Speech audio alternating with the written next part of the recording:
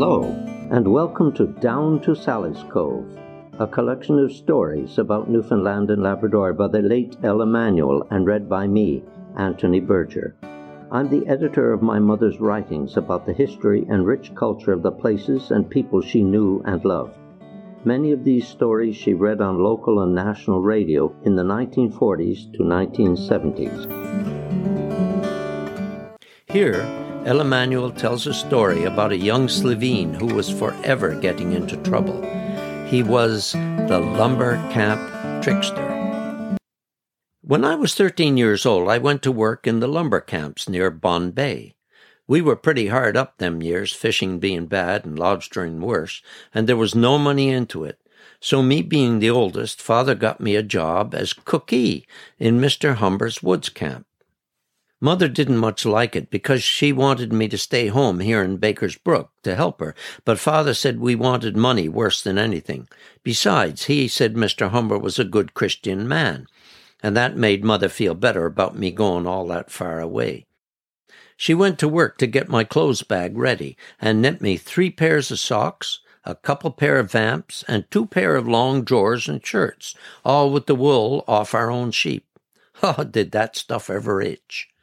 But they used to say with homespun clothes that when you're cold and wet, you're still warm and dry because you took it all off, wrung the water off it, and put it on again, and in no time 'twas like being in front of a warm stove. I got a pair of larrigans, too, and a Mackinaw jacket, all red and green plaid. Some nice.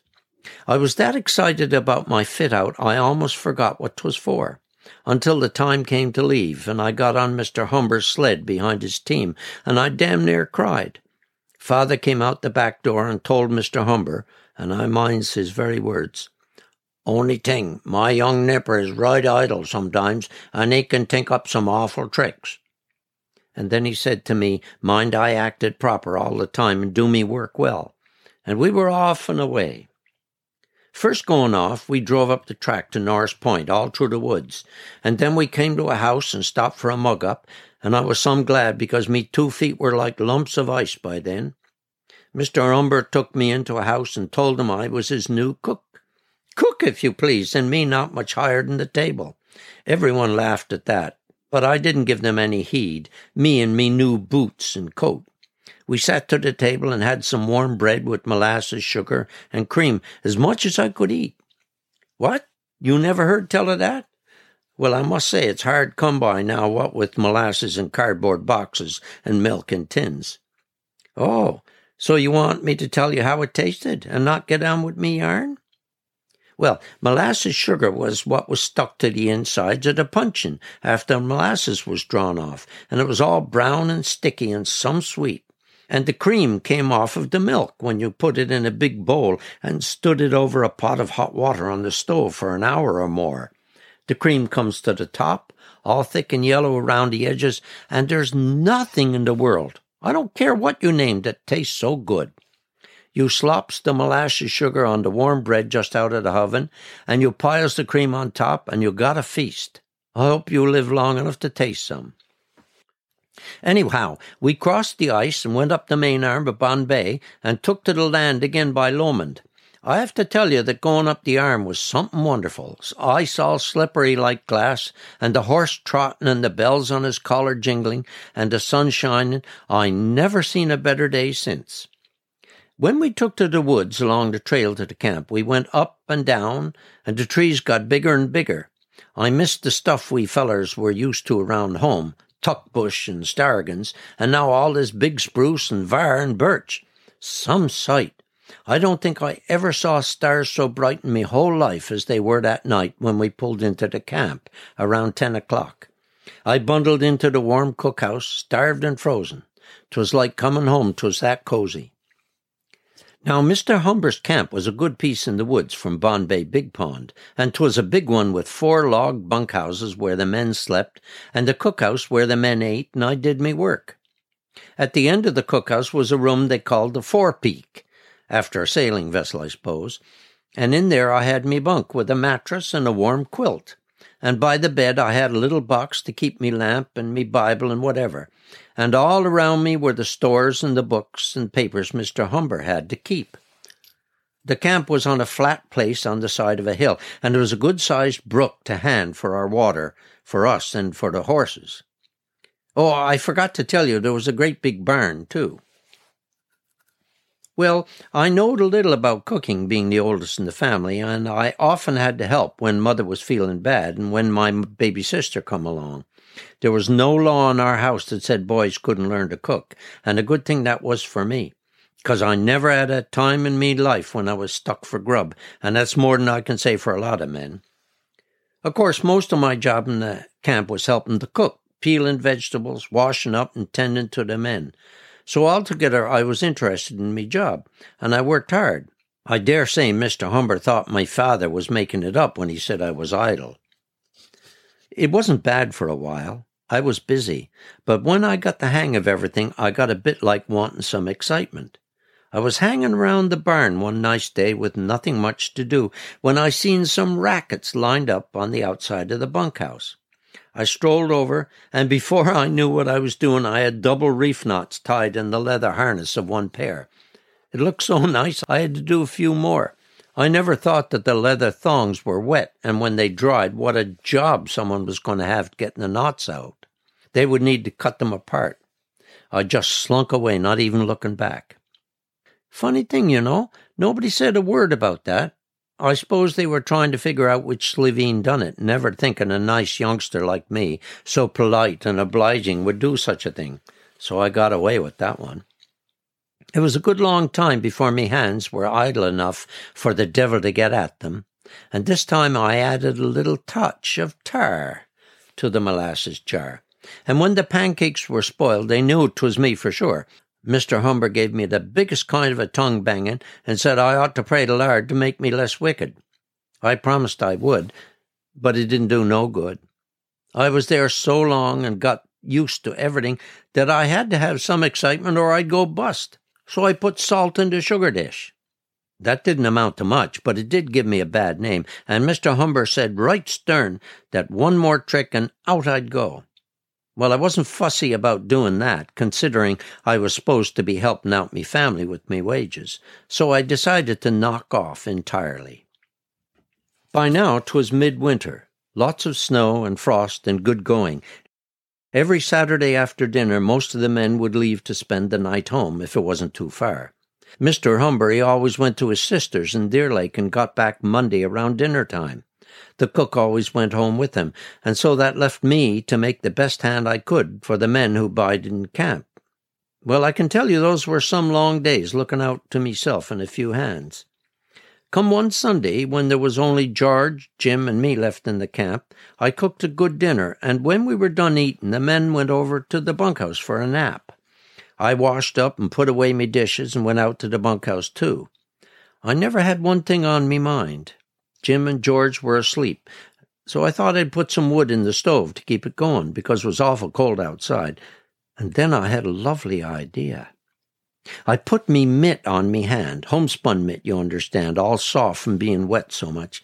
I lifted the stove lid and smeared my mitt all over the bottom of it. You know what happened then. You don't?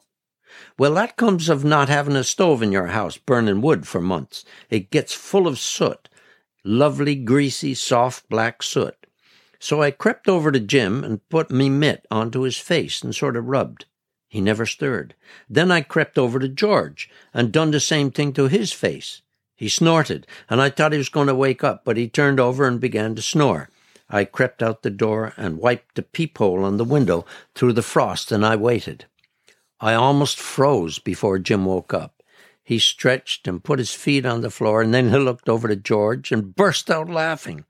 Of course, George woke up, then he looked at Jim, and he also burst out laughing. Now then, I had them both with dirty faces and not a looking-glass in the place.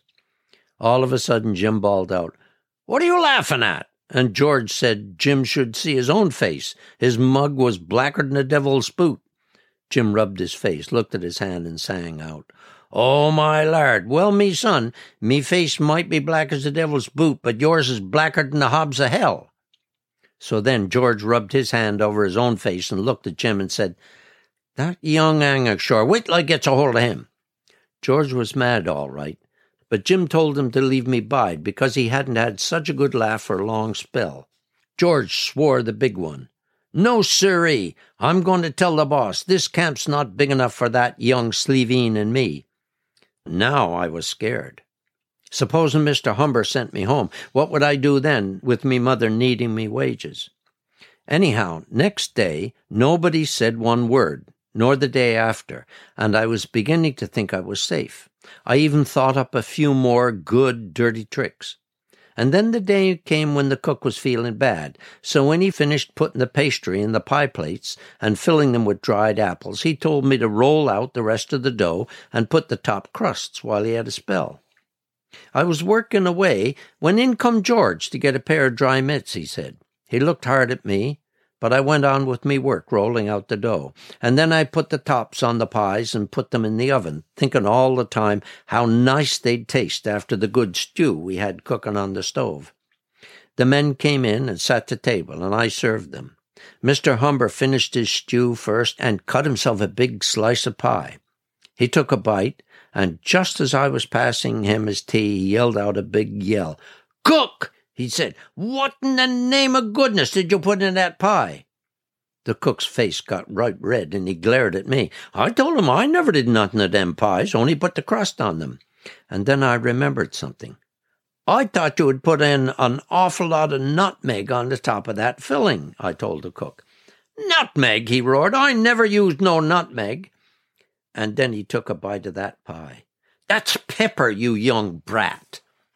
Well, 'twas no good me saying I didn't do it, because nobody'll believe me any more. Mr. Humber told me right in front of all the men to pack me gear and get out with the team first thing next morning and never show me face in his camp again. I went to the forepeak, and by and by he comes in. I begged and begged him to let me stay, but I guess his patience was all used up. I didn't sleep much that night, thinking about Mother and wondering how she would get along without me pay, and feeling awful guilty too, and wishing the devil wasn't always watching for idle hands like they say he does. When morning came, I got into the sled, as desperate as any youngster could be. And then who should come out of the cookhouse door but Mr. Humber? He said to me, "Now, me son, get off that team and get back to work." Me mouth came open, and I couldn't say one word. I couldn't even move. So he grabbed me by the sleeve and hoisted me off the sled and pushed me into the cookhouse. "George told me the story all about the dirty faces," he laughed.